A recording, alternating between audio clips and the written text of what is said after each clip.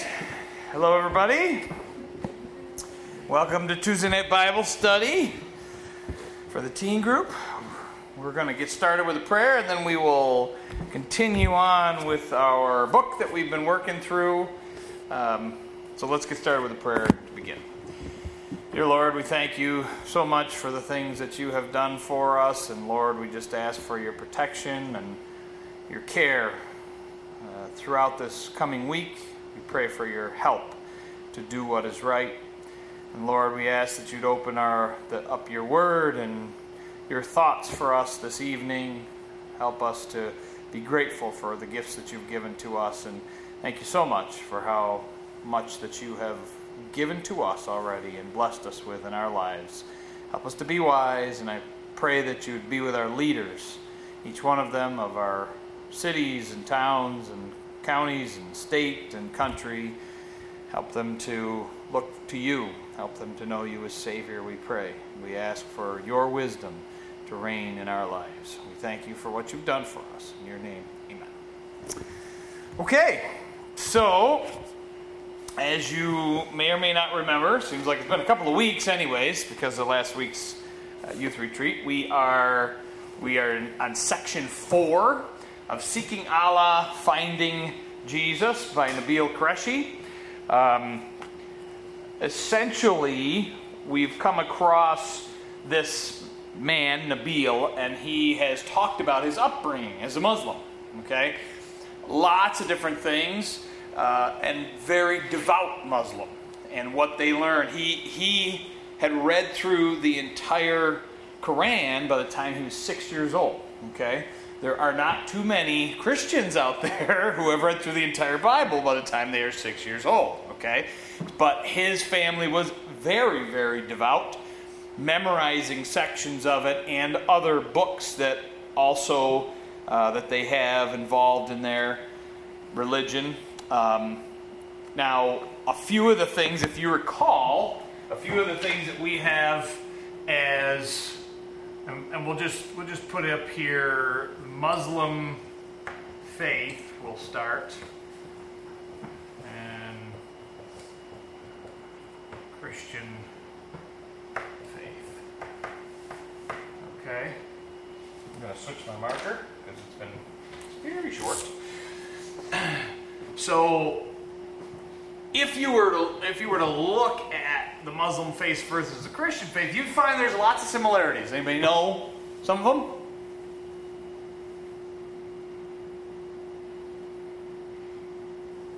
For judgment, both of them. For judgment? Yeah. Yes. So both of them believe in a judgment. A little different each one, but ultimately they believe that they are going to be judged for what they do. Anything else? Pray. Okay, they both pray. How many times a day do they pray, do you know? 5 times a day, and they are always facing Mecca. All right, so they have a little different thing, particularly in the Christian faith. Where are we told to pray to? Just heaven, just God, right? In secret. There is no specific time or day laid out. Just do it, right? And do it often, it says. All right? So, what else? What do they believe in God?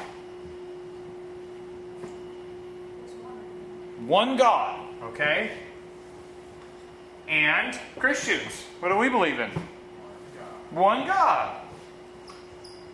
Do they believe in Jesus? Yes, they do. What do they believe about Jesus? Okay, he's a man. And he is even a prophet. Okay. And a teacher. And a prophet. He's a really good man. And they don't really have any problem with Jesus until they get to one or two particular things that divide us and the Muslim faith, okay? So, we believe in Jesus as well, but we believe other things about Jesus, okay? We believe specifically other things that we'll get into tonight. Anything else? What do they believe about spiritual things? Is there things in the spiritual realm around them? Yep. So we both believe in a spiritual realm, okay, and spiritual influences, that there are beings, not only good beings, but bad beings, okay? Okay, and they actually kind of, it's almost like they believe about the devil and angel on your shoulder kind of euphemism. It's not quite that simplified, but that's kind of what they believe, is that there is that struggle. So Jesus is the one big thing that's different. Okay, and how about Muhammad? What about Muhammad? Anybody know who Muhammad was? He was their prophet, okay? He was a prophet, the main prophet, according to the Muslims, of God. And they particularly call their God Allah, but it is just the name for God in Arabic, I think, okay? So there are similarities. You have some things. Do they believe in the Bible? They do believe in the Bible, which is a strange kind of thing, right? So they at least have a respect for the Bible, I'll call that. And they do believe that much of it was sent from God, but they also believe, if you were around last week, that it has been corrupted by man. And that's what they believe about the Bible. Been passed down, and because it has been translated and changed, etc., over the years, they believe it's been corrupted. Now they have, the Quran is translated, but they learn it typically in Arabic, and they speak in Arabic, okay? And so that is, they're saying that the Quran, that the Quran actually has, it's infallible. So what do we believe about the Bible?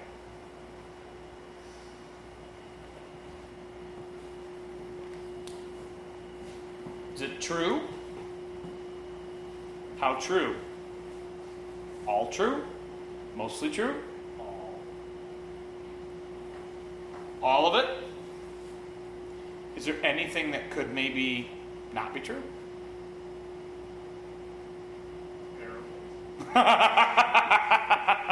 Okay. Here's one thing that you should know. There are texts in the Bible that are not in your modern Bible, that are not in the original text.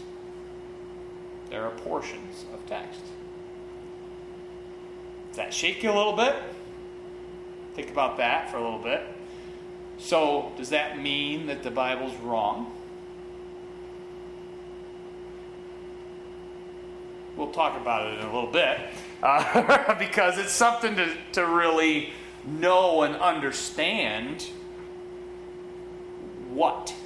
And I'll take you to one specific section, and we can talk about that is brought up as a very common thing. But if you hear and read section 4, okay, and you can either do it on our feed on Instagram, or you can find another way and read the book, get the book. If you really want the book, come to us and ask, or you can get it on your own. It's available just about anywhere. So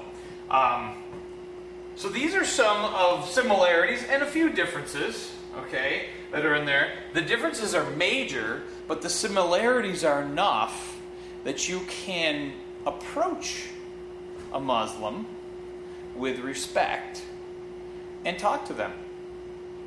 All right? You have some footing to work on.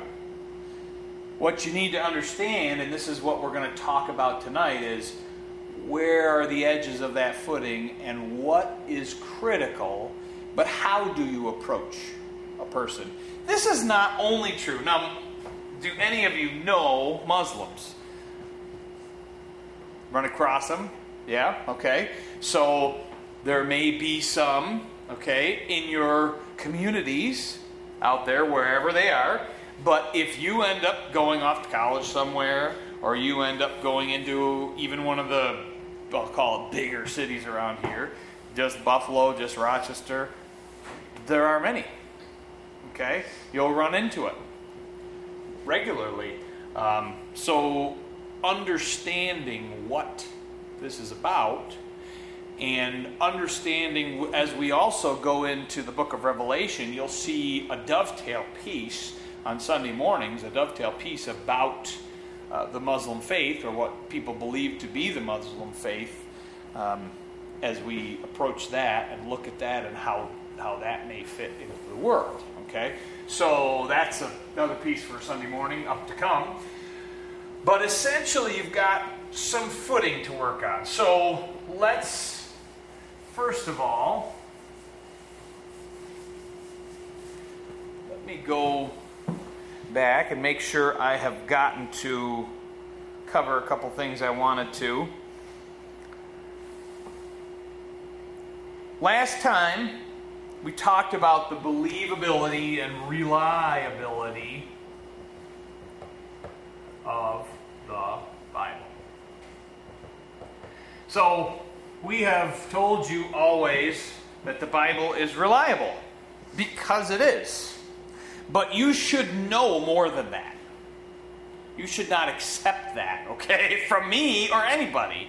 You should figure it out that there is, because if you go online and you look at things, you'll find thousands of things disclaiming that very same thing.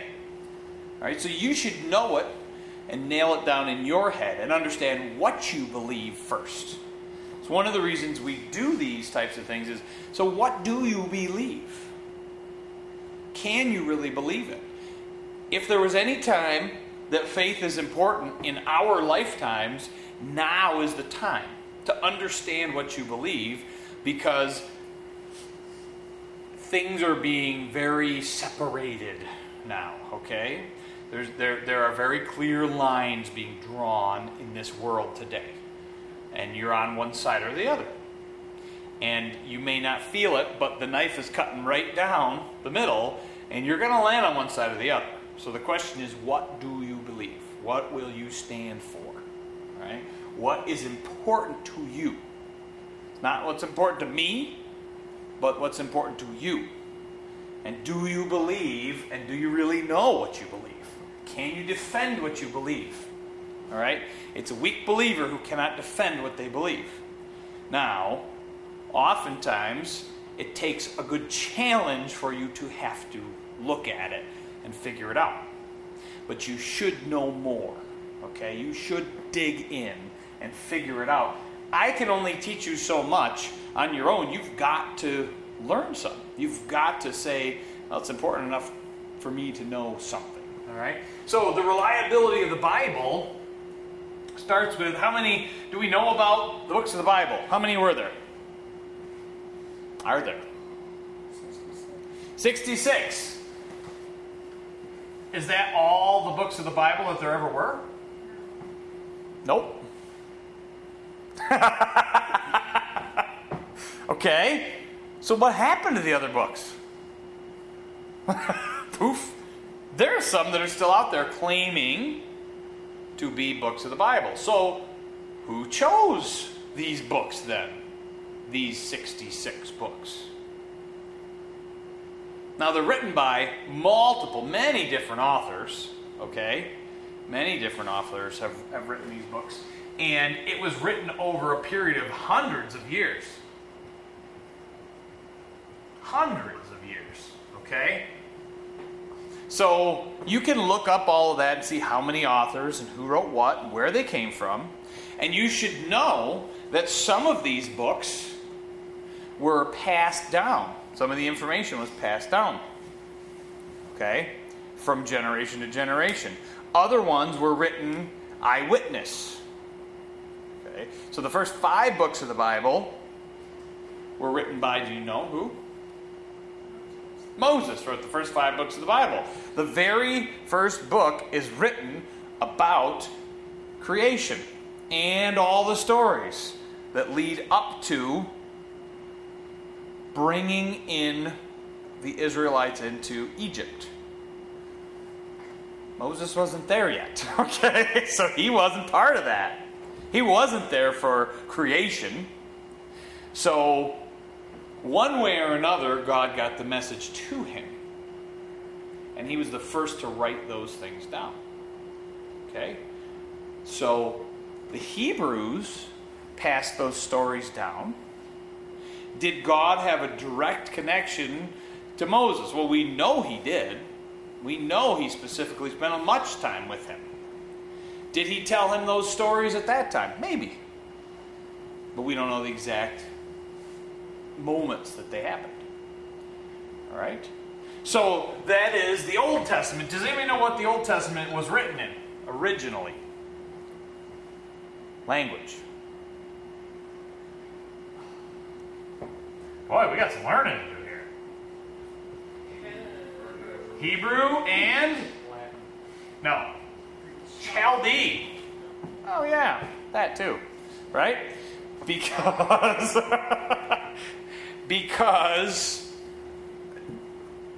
many of them were written right directly by the Hebrews, okay? And some, like the book of Daniel, was written by a Hebrew, but where was he? He was in captivity under king of Babylon, right? Nebuchadnezzar. And he had to learn a different tongue, okay? This was considered kind of sort of a universal language in the old world, in those olden days, okay? Then what happened to the world that made a change? How about the New Testament? It's in Greek. What happened? Why isn't it in Hebrew? Aren't they about the Hebrews?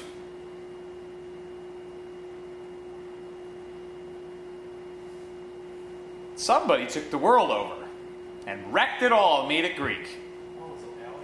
Alexander the Great. Yeah, good old Alex. Yes. Alexander the Great. There he is. He took it over, okay, and he commonized the Greek language. Really, though he fought and conquered, it was not like Rome. Rome fought and conquered and left an army and said, pay taxes, right? The Greeks fought and conquered, but they didn't leave an army. They left behind their culture. Okay? And when they left behind their culture, everything became Greek. So when Jesus comes along, what culture does he live in?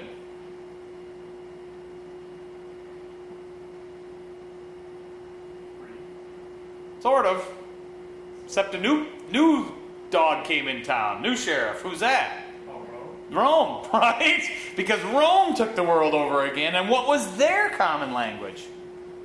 Latin. Oh man, so you will find many of the original manuscripts were either the very original written in Greek, but not too long thereafter, Latin was a lot of early, and I don't know what, there's many names for the old one, the Codex something, I can't remember the name of them, but Latin, okay, early.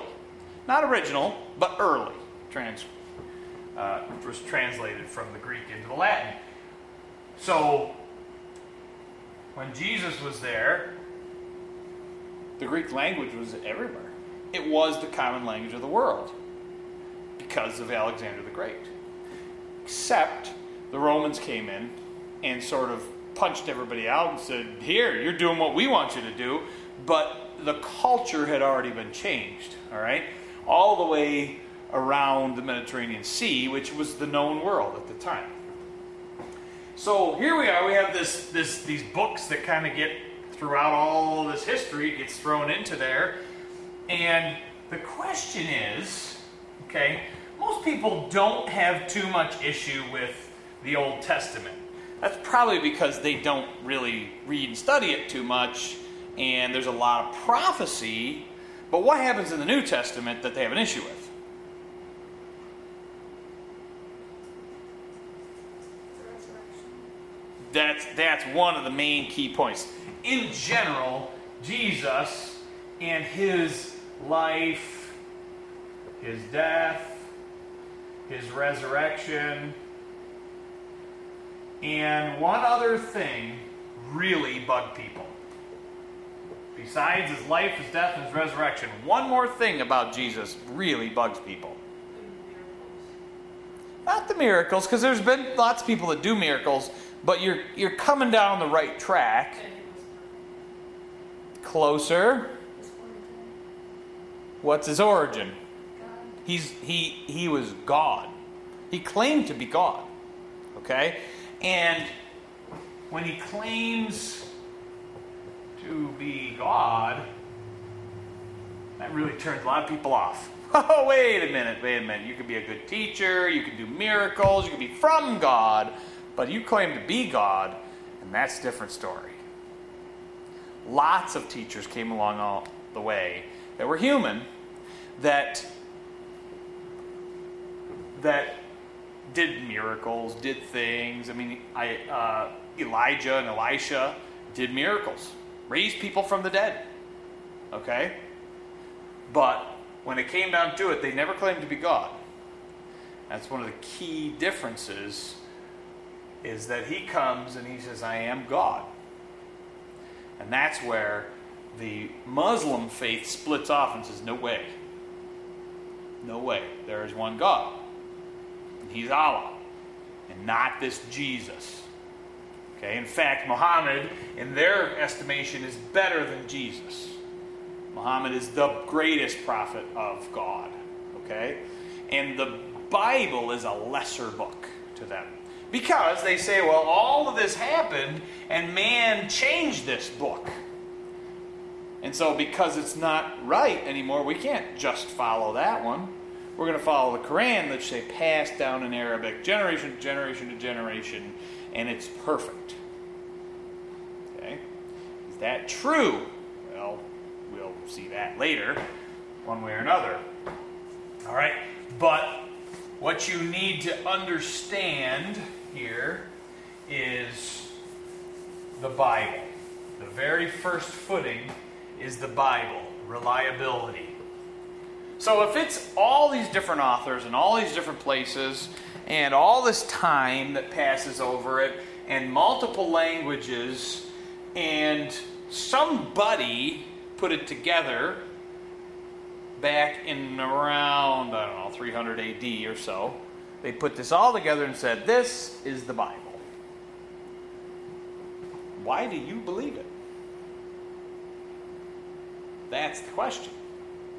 Why do you believe it? Now, I'm going to say this. Many of the people that put that book together, it wasn't just one guy that stood up and said, here's the books I think should be. Are there other Gospels? There are Gospels that claim to be the Gospels. There's something called the Gospel of Mary. There's something called the Q Gospel, okay? Other ones that they have found, now whether they are legitimate or not, there were many books that came out, okay, around that era that they say just were not truthful. Or that didn't follow exactly, or they had heretical doctrine in them. Okay, so they didn't agree with the things that Jesus said. Right? So how about, let's just go with the main four trouble books as the Gospels. Gospels are written during Jesus' life or after Jesus' life? After. What's the earliest written gospel? Anybody know that? It was, I think, 20 years or so after Jesus died, I think. Don't quote me on the exact date, but it was the book of Mark. First one. What's the latest gospel? John. Book of John, okay? And that's written somewhere around 90 AD. These are written by eyewitnesses or people that interviewed eyewitnesses of Jesus' life. Okay? Who's Mark? You ever heard of him? He's the guy who lost his clothes. Probably missed that verse, didn't you? Right. In the Garden of Gethsemane that night, when everybody ran, he ran and lost his clothes. Must have hung up on a branch or something, okay? Who? John Mark was what they called him, or Mark, okay? And they believed him to be Peter's nephew. Hanging around, as there always were extra people. Now, every person isn't written down in every story, but he in particular has a couple little things written down that he was there. He watched some things. Did he understand everything? Nobody understood it at the time it happened.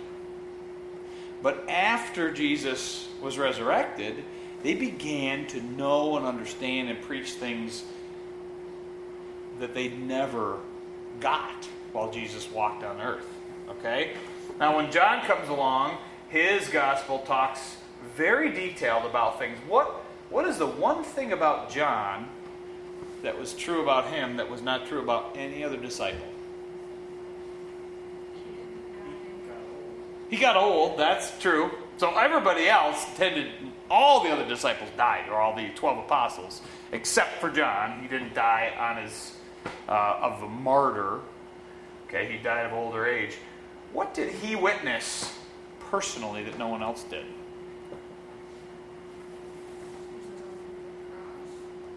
The death of Jesus, right?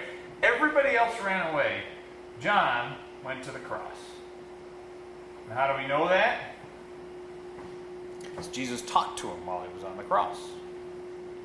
And he said, "You're going to take care of my mother now." Right? "Behold, my mother, this is your mother now," essentially is what he said. Please take care of her.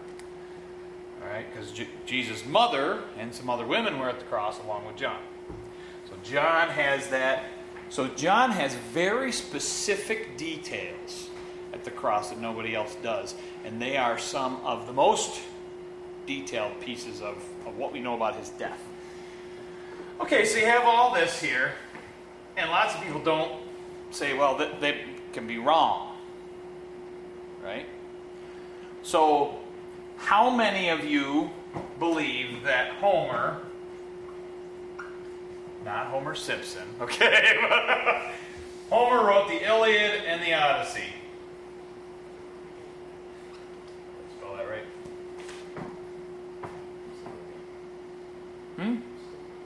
Something like that? Okay? He did. Okay, I'm going to tell you that. He wrote the Iliad and the Odyssey, okay, and they are the great epic stories. And within them, there are pieces of culture that they take out of them, and they say, well, this is what Homer wrote, these stories. And we know that Homer was a real guy, and we know that he wrote these things. Okay? No one questions that. I think there are less than 75 copies anywhere within several hundred years of Homer ever writing. Less than 75 copies. Okay? Even fragments of copies. This is the most written down book, ancient manuscript that they have, except the Bible. I think the Bible has somewhere around 22,000 fragments and copies. But we're not quite sure if it's historically accurate or if they changed a whole bunch. Except when you look at them and say, we have full New Testaments written down from 300 AD. There are portions, books, because they weren't in one place until 300 AD, right? But there are portions of books that they have found, or entire pieces, or entire small books, okay, all the way up through. Original Gospels, copied, sent along year after year. And what the claim is okay, well, that's fine, but over time, people make mistakes. People mess up. Things get changed. People don't like the way this says this, so they change something else. And they claimed that for a very long time, and they said, well, we don't have the truth that all these things are actually accurate, all this New Testament, Old Testament stuff.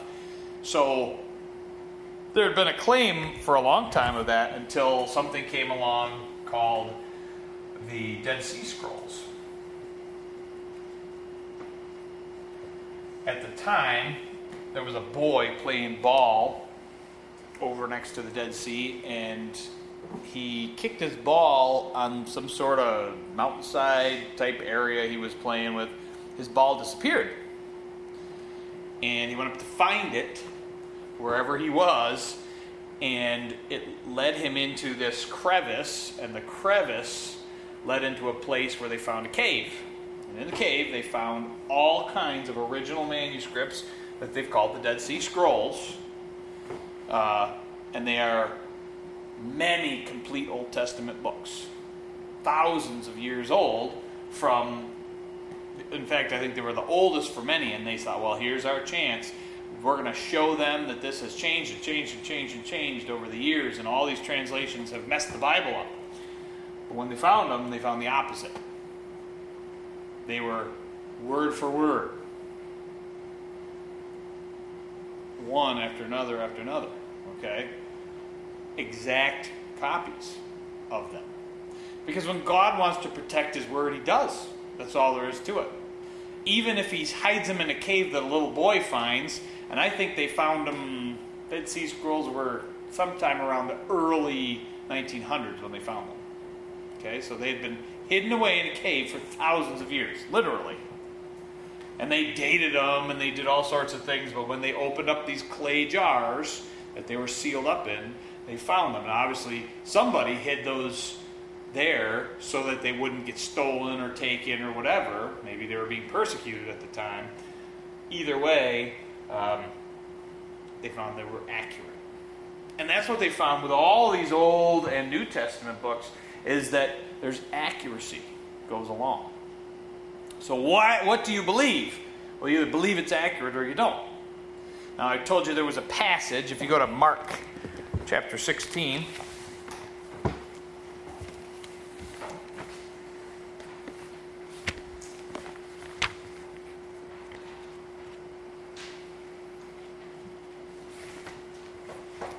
because these are the kinds of things that people will bring up about your faith. Mark chapter 16. If you go to the very last section,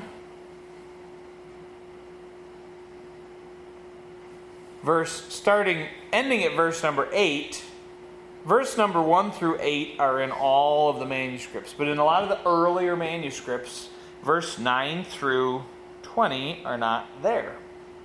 Okay? So it talks about Mary Magdalene, whom He cast out 7 devils. Okay? And it talks about, if you keep going down, I'm sorry, it was not 9 through 20, it was verse 16 through 20. Go into all the world and preach the gospel. He that believeth and is baptized shall be saved, but he that believeth not shall be damned. And these shall be the signs that follow them that believe. In my name they shall cast out devils, shall speak with new tongues, they shall take up serpents, and if they drink any deadly thing, it shall not hurt them. They shall lay hands on the sick and shall recover. Okay? And it goes on. Those are doctrines that people have said, poisonous snakes, and you pick them up and you don't get hurt. Well, it's true. It's happened in places. It may not exactly be what God's intent was, And it seems as though that last section is not in all the earlier manuscripts. Okay, so you get the story of Jesus and his resurrection, and then they kind of like tie this all together. So is that a true thing? Does that then say, well, maybe all the Bible's not true? Except that we know that it's not in the earliest manuscripts, right? Because we have the earliest manuscripts. So can you say, well, that may not be? You know, it's not like it's a hidden thing from people. And you'll find in some Bibles, it'll have a note in the side. Not in all manuscripts, or not in early manuscripts. There'll be a note in there. Okay, they put in there for completeness, but maybe not. So these are things you should know, but should that shake you? No, you should understand that to put this all together in history and to give you the opportunity to have a clear picture, even today, after thousands of years, to make your own choice, is God's ability to do it. He's gone through time and he said, I will give you here as a teenager today a choice in what you decide. And you can find information and you can look them up and you can decide. All right? Do I have this under control? Yeah, God's got it under control. God knows. God knows these things, all right? So those are things that you should know and you should look up on your own. So what we're going to go with is, at this point, you can spend many, many days doing this, and you can look at all the different texts, and you can compare different Latin and Greek, and do a whole bunch of different things. But we're going to go with the Bible is reliable. Okay? We're going to start on that foot. Okay? Now you can go and dig. But here's what you need to know. We're getting back to the Muslim faith. We have 3 things that we believe that the Muslims don't. One thing is Jesus' death. Next thing is Jesus' resurrection. And the next thing is Jesus claims to be God.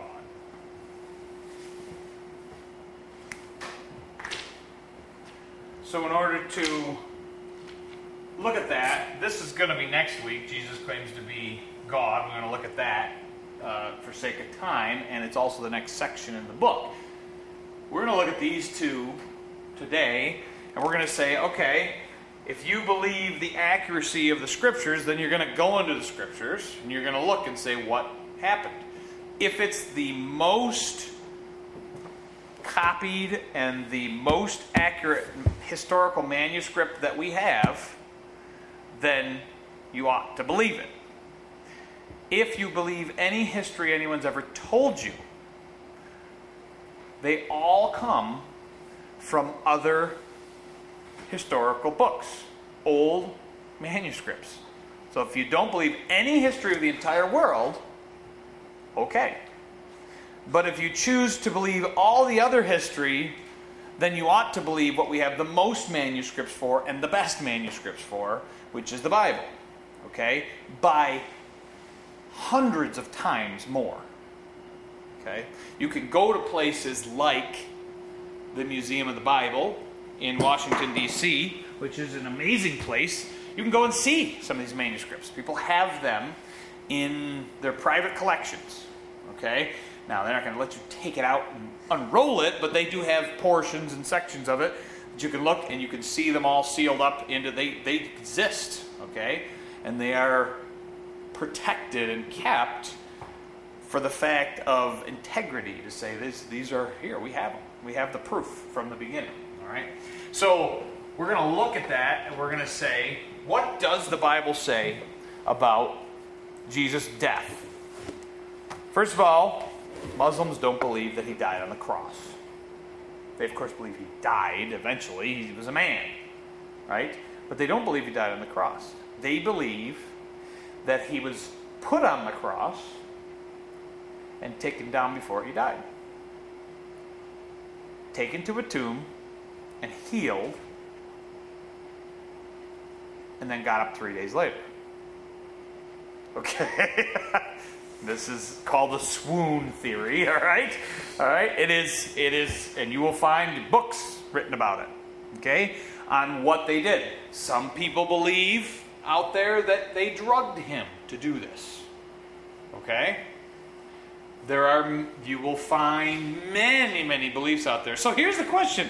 You know, if you're going to believe in this, then you need to know what you believe. Again, let's go to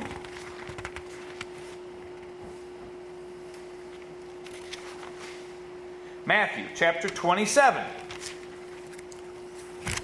We're going to see what the Bible says about it.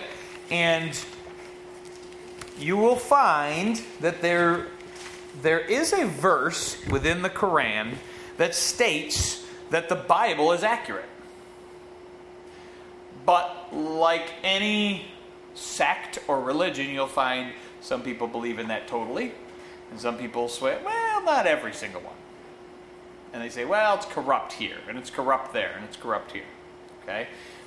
But you'll find it's a place to begin to talk to somebody about. All right, Matthew chapter 27, verse number 50 through 54, please. Nice and loud, please. Jesus, when he had cried again with a loud voice, yielded up the ghost. And behold, the veil of the temple was rent in twain from the top to the bottom, and the earth did quake, and the rocks rent. The tombs broke open, and the bodies of many holy people who had died were raised to life. And came out of the graves after his resurrection, and went into the holy city, and appeared unto men. Now when the centurion and they that were with him, watching Jesus, saw the earthquake and those things that were done, they feared greatly, saying, truly this was the Son of God. All right, so is that proof that Jesus died? What's written? Show me. Gave up the spirit. Okay, he gave up his spirit. What if they said, well, that's not really what that means? And that's a good question back. And what if they said is, well, he just gave up and he went unconscious? Where's the proof? Okay, so you say, well, that might not be then the exact, if that's what they're claiming that to be, although I think you probably would go back to the Greek at that point, find something called a Greek interlinear notation Bible, New Testament, and it will tell you word for word what the Greek means. And you can look up the Greek words and find out exactly translated what they mean. All right, but if you're just working in the New Testament here, there are more things. So if we go to Matthew 28, which we'll look at his resurrection, what does it say? Chapter 28, verse 2 through 7. Please. And behold, there was a great earthquake, for the angel of the Lord descended from heaven, and came and rolled back the stone from the door and sat. His appearance was like lightning, and his clothes were white as snow. And for fear of him the keepers did shake, and became as dead men. And the angel answered and said unto the women, fear not ye, for I know that ye seek Jesus, which was crucified. He is not here, for he is risen, as he said. Come see the place where the Lord died. All right. So did we get through go quickly to tell the disciples that he is risen from the dead. Oh, well, okay. Okay. Then he's dead, right? He's risen from the dead. He goeth before you in Galilee, there shall you see him. Okay? Lo, I have told you. All right. So, though it may not say it in the words that we're familiar with there, it's pretty clear in the next chapter that the angel says he was dead. Okay? So if you were to look in the book of Mark, you'd see a similar thing. Mark chapter 16. Back to that famous chapter. We're going to go through verse 3 through 6. And they said among themselves, who shall roll us away the stone from the door of the sepulchre? And when they looked, they saw that the stone was rolled away, for it was very great. And entering into the sepulchre, they saw a young man sitting on the right side, clothed in a long white garment, and they were afraid. Don't be alarmed, he said. You are looking for Jesus of Nazareth, who was crucified. He is risen, he is not here. See the place where they laid him. Okay, so what does it say? Well, he was crucified, and being crucified, he is now risen. Okay, does it say he was dead? Maybe not specifically, although crucifixion, You can't be risen. crucified is pretty well dead. Now, thing to think about is this. A thing to be able to say is, how often and accurately do you think the Roman soldiers knew that people were dead? Do it every day, right? Experience. I think you have a pretty experienced killer standing there, an executioner, right? If they don't quite get them dead all the time, they stab them, right? They make sure they're dead. And why do they make sure they're dead? So they Because they need 100% success, right? Right? In this job, they're looking for 100% success, because what happens to them? Then they die. No good for them. Okay, there's no messing up on being a Roman soldier. All right, there was no room for that. Death penalty was pretty much anything you did that was egregious. You're done. Okay, and if you can't do your one job of killing people, all right. So they made sure. They made sure, exactly. All right. So Luke chapter number 24.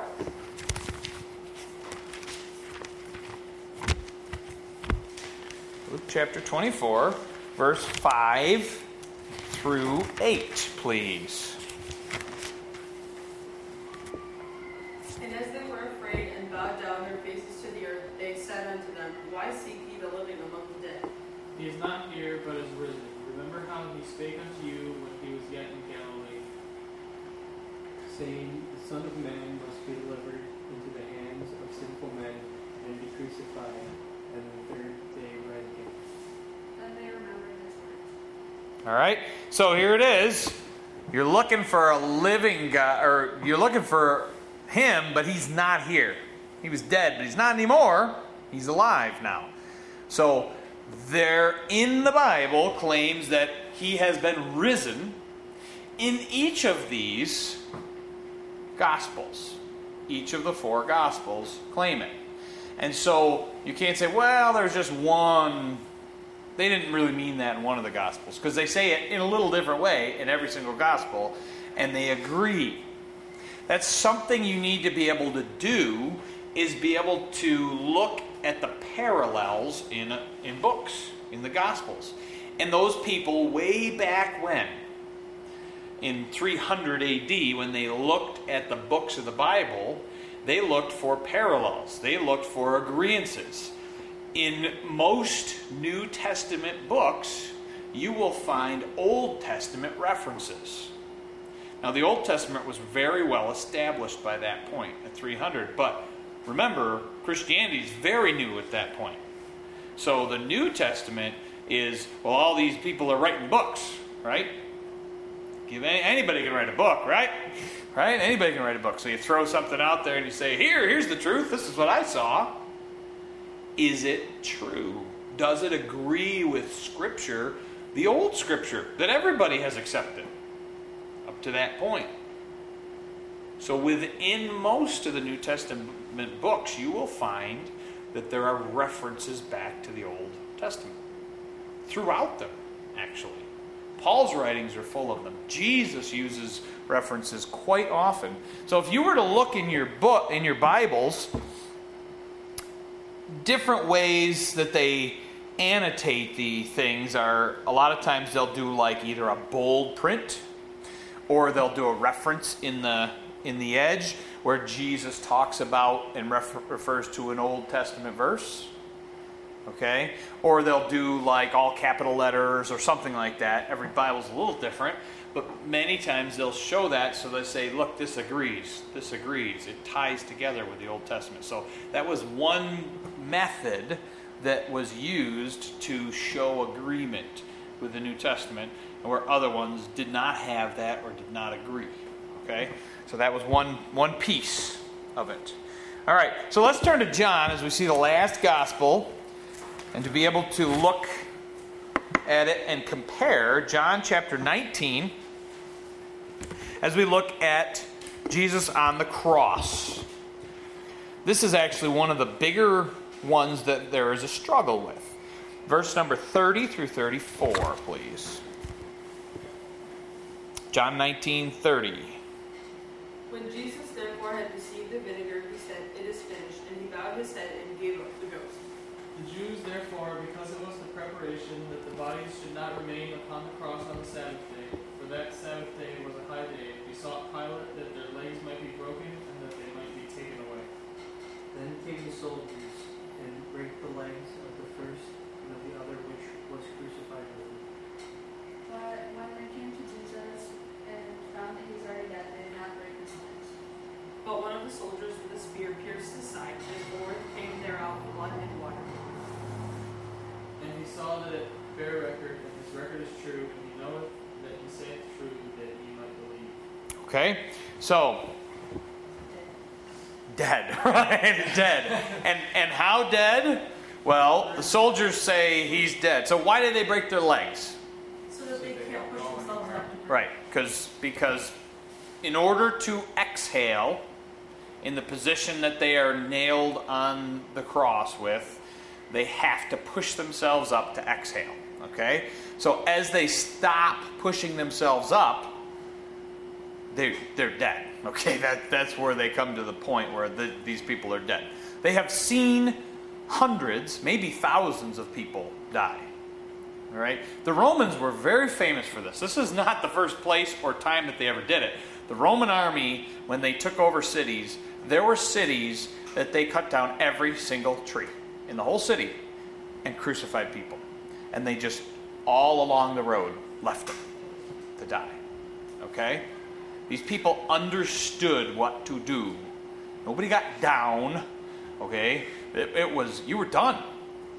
And what they did before, which talks about the flogging, and you've probably heard of this with the bits of metal and bone in there. The idea was this: it was done so many times that most of the time they wanted it to wrap around the front of them. Okay, as they would whip around, the bits would wrap around the front, and they would keep tearing and tearing and tearing, literally until people's guts fell out and died before they even did it. Okay? Now, that's why Jesus is so weak when he gets to, he can't carry the cross. Okay? He has been particularly beaten to some very, very deep level. And even before that, remember, he sweat blood in the garden. Now, that is such a high stress thing that happens to people. People don't survive that. Just that alone kills people. So Jesus is not weak to begin with, but he is weak from the whole process. All right? He's been on trial for hours, standing. He's been beaten multiple times, and finally he's taken to be literally tortured before he's put on the cross. Okay? So when he is ready, he gives up his life. Not before, but when everything is done and all the scriptures are fulfilled. Now, they don't break his legs because he has stopped pushing up and down. But what did they do? And what came out? Water and blood. So there are two medical explanations, and these are things you can study into and look at in a deeper way. When a body dies, so one of the explanations is this: when a body dies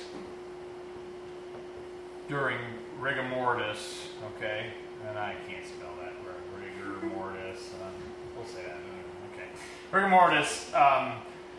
The blood separates, and you have to be dead before this to happen because your heart pumps it and keeps it mixed.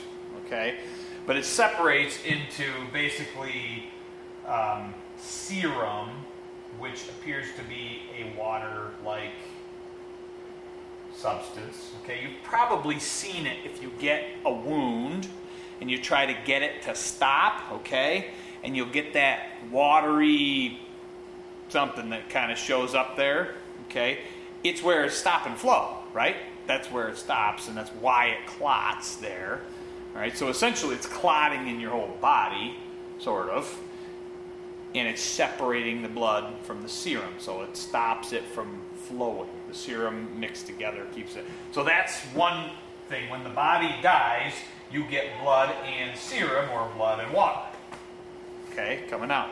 The other option that there's two options, is when you have congestive heart failure or complete heart failure.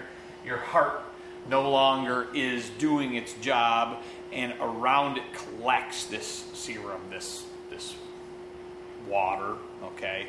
So when they stab him, out comes both separate substances, and they know he's dead. Okay?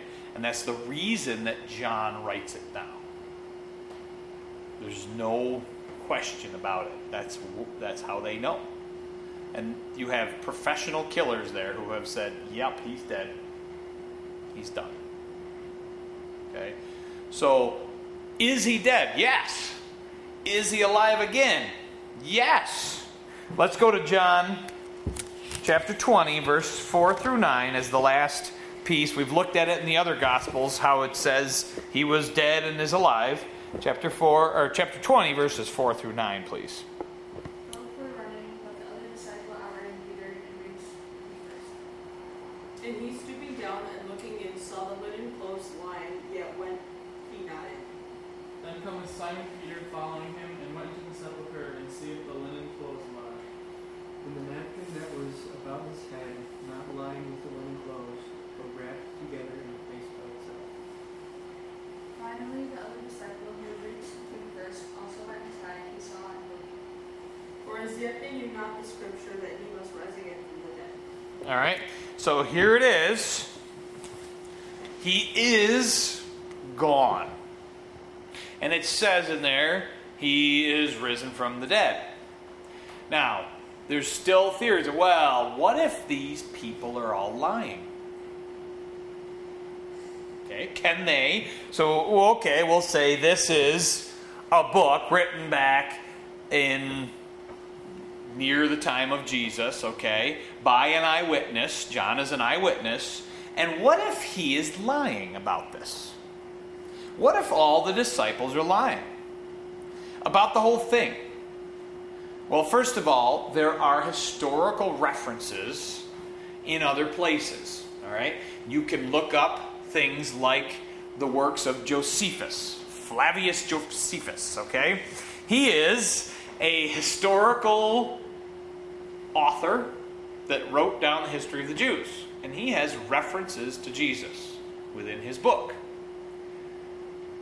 Now, you'll find just as many people that say, well, there couldn't be true that he has these references, and so we don't believe that text, as you have others that say, yes, we believe it.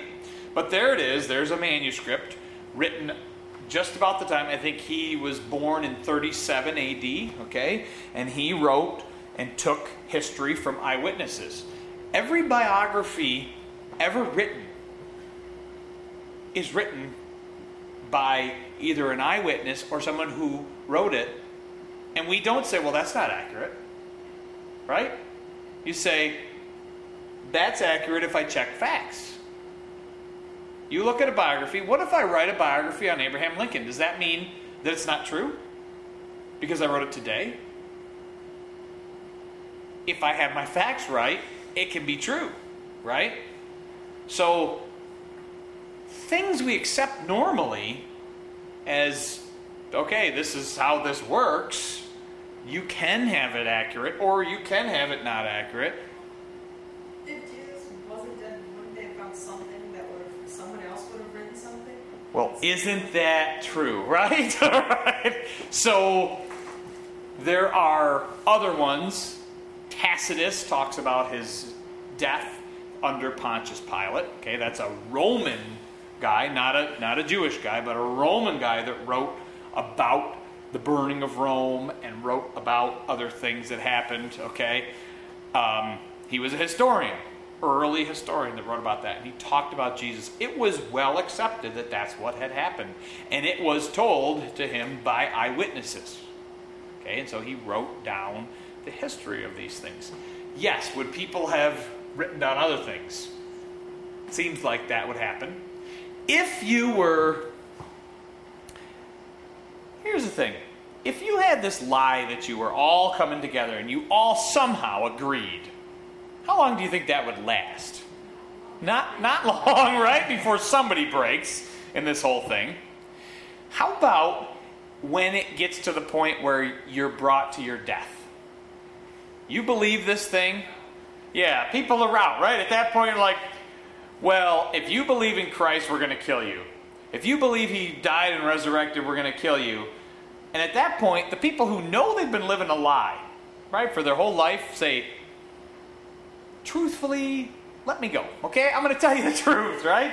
But we see that many of these people died for what they witnessed, right?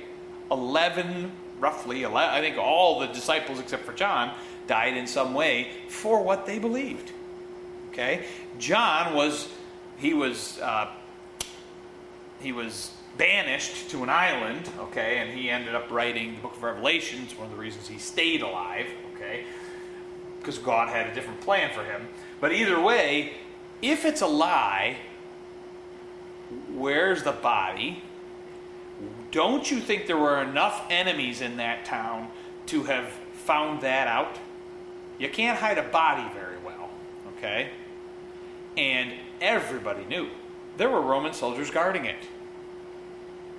There was not a soldier in all the disciples. They were fishermen. And there were professional soldiers, armed soldiers, guarding the tomb. Okay? So, if it was a lie, we'll say somebody somehow paid off the Roman soldiers to do that. First of all, they would have been killed for what they didn't do. All right? For a few bucks, that was probably not a good plan. And second of all, who left the grave clothes there? If you're going to take a body, you don't fold up the grave clothes, right? You just take it. Especially after 3 days.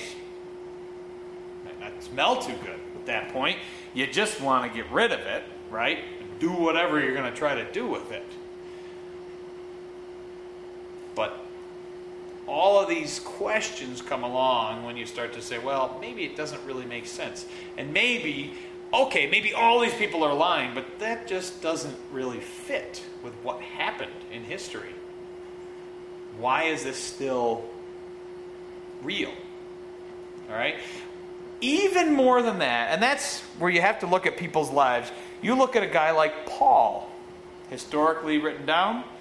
Paul hated the Christians. Paul killed Christians. Paul saw Jesus, and all of a sudden he's a Christian. Why would he do that if it was a lie?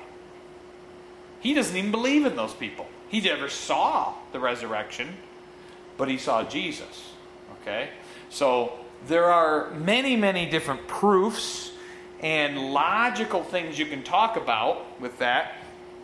John the Baptist, he talks about Jesus and talks about him being the Lamb of God. And John the Baptist is written down in many other history books. Okay? So either you say, well, all of history must be wrong and all the books we ever learned must be wrong. And everything everybody ever wrote down was a lie. Or maybe the Bible just could be accurate. And maybe I should look a little more into what it means. Believe it a little bit more. Don't take it from me, but learn about it. Now, very convincing thing about those disciples, right? All those disciples that died. That's a pretty convincing thing. But here's one thing I want to leave you with. The most convincing thing you can do. If you know somebody and you can say, well, I know all about this reliability of the Bible, I learned about that, I can tell you about Jesus and his death and resurrection, you can do that, but you cannot do that to start with most people. You don't approach most people that way because they think you're one of those crazy Christians. You're just a wacko. Why do they think that? Because they don't know you. Right? You make a judgment about people immediately. So what you need to do is this. You need to build relationships with people. That's the most important thing you can do for witnessing to somebody. Build a relationship. Your life is a bigger witness to anybody if you live like you believe. If it's changed you, if it's made something different out of you, if you live like what you believe.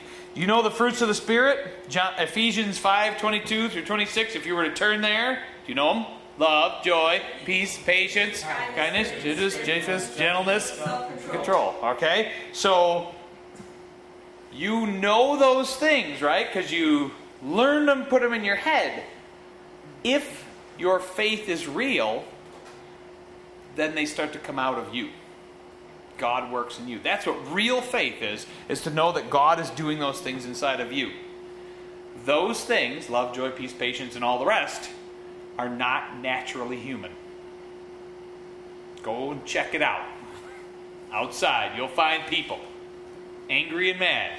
In Walmart, you don't have to go far, okay? Just find those people that do not have patience or peace or kindness or gentleness on their mind. It is about me, and me only.